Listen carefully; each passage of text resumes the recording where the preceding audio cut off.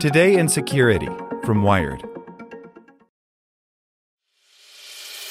As a longtime foreign correspondent, I've worked in lots of places, but nowhere as important to the world as China. I'm Jane Perlez, former Beijing bureau chief for the New York Times. Join me on my new podcast, Face Off, U.S. versus China, where I'll take you behind the scenes in the tumultuous U.S.-China relationship. Find Face Off wherever you get your podcasts. Want to learn how you can make smarter decisions with your money? Well, I've got the podcast for you. I'm Sean Piles, and I host NerdWallet's Smart Money Podcast.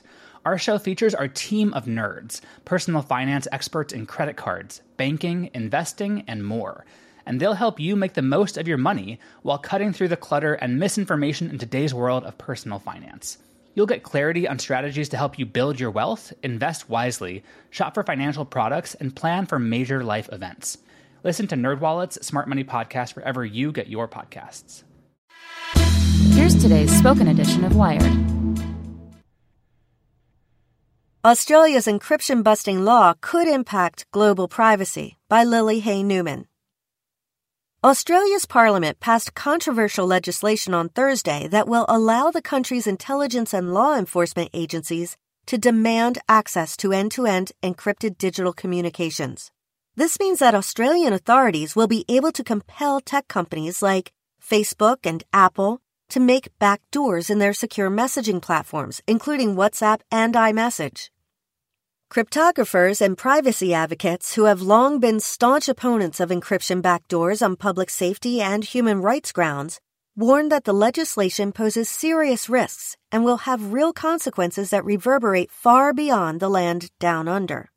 For months, the bill has faced criticism that it is overly broad, vaguely worded, and potentially dangerous. The tech industry, after all, is global.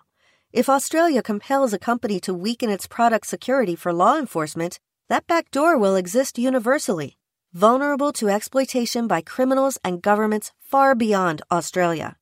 Additionally, if a company makes an access tool for Australian law enforcement, other countries will inevitably demand the same capability.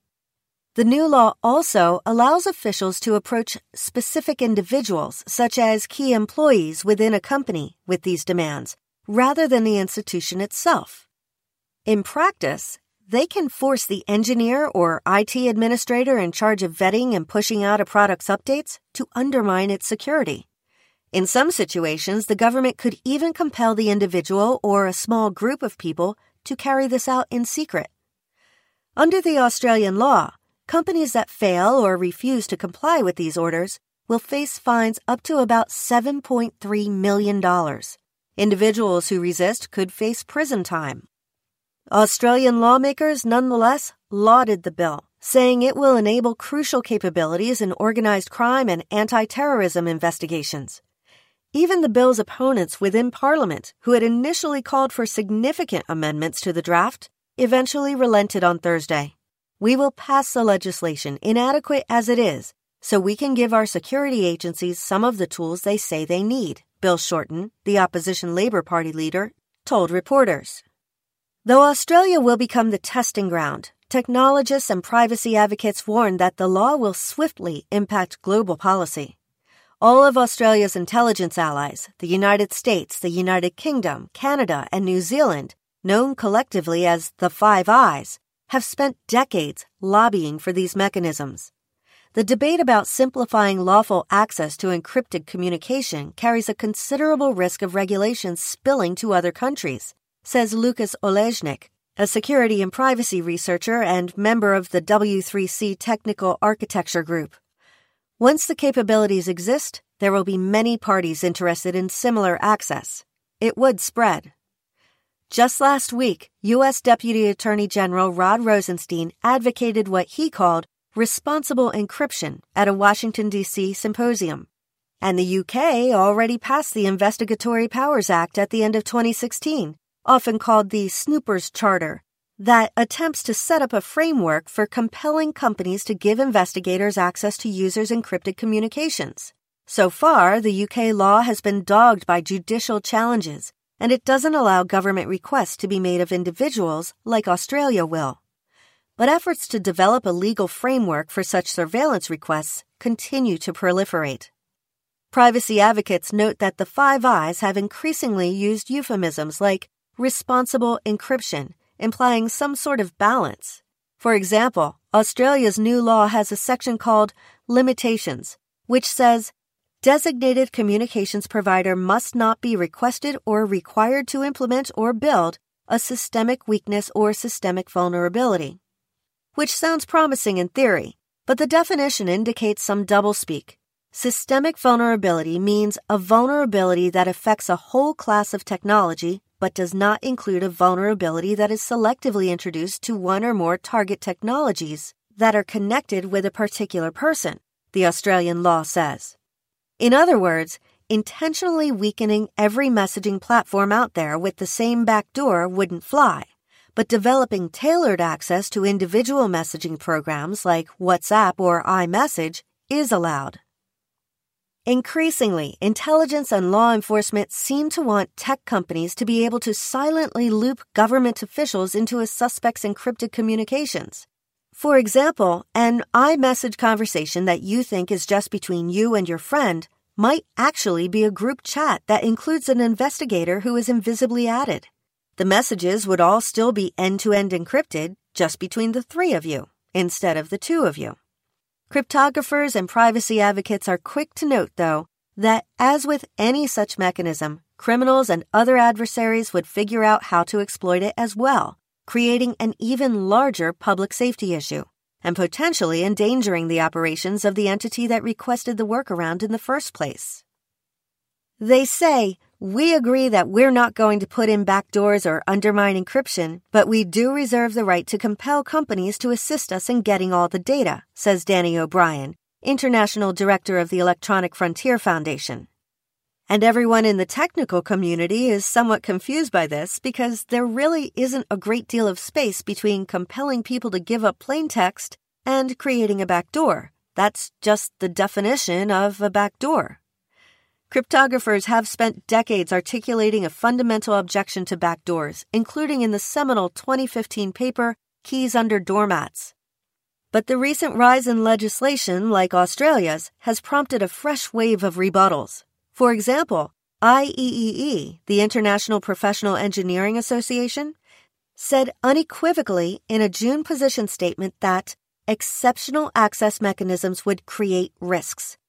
Efforts to constrain strong encryption or introduce key escrow schemes into consumer products can have long-term negative effects on the privacy, security, and civil liberties of the citizens so regulated. Privacy advocates say that Australia's new law has other problems too, especially in its vagueness about when and how often investigators can make data requests.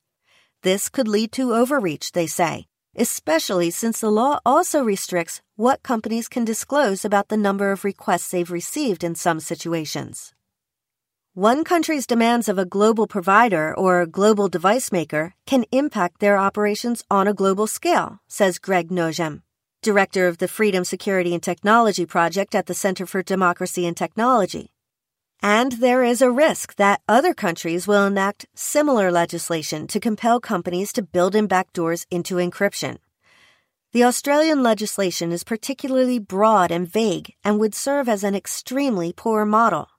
For people on both sides of the debate, the question now is how laws like Australia's will function in practice and whether tech companies will comply with encryption weakening orders or resist. For its part, Apple wrote statements objecting to both the UK's Investigatory Powers Act and Australia's new legislation before they were passed.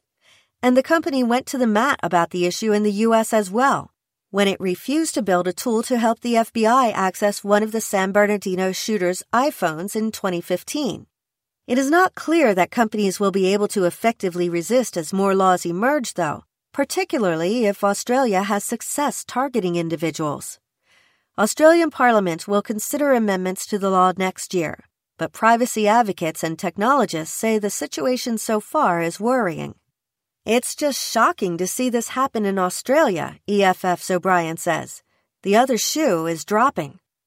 Fines and especially prison time are already draconian punishments for failing or refusing to essentially break the security of a digital product.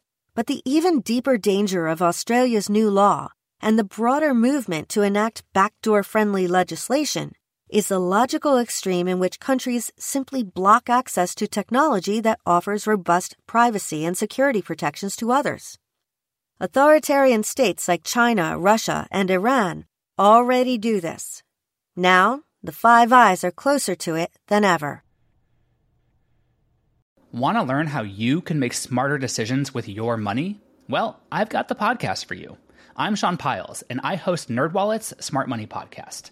Our show features our team of nerds, personal finance experts in credit cards, banking, investing, and more.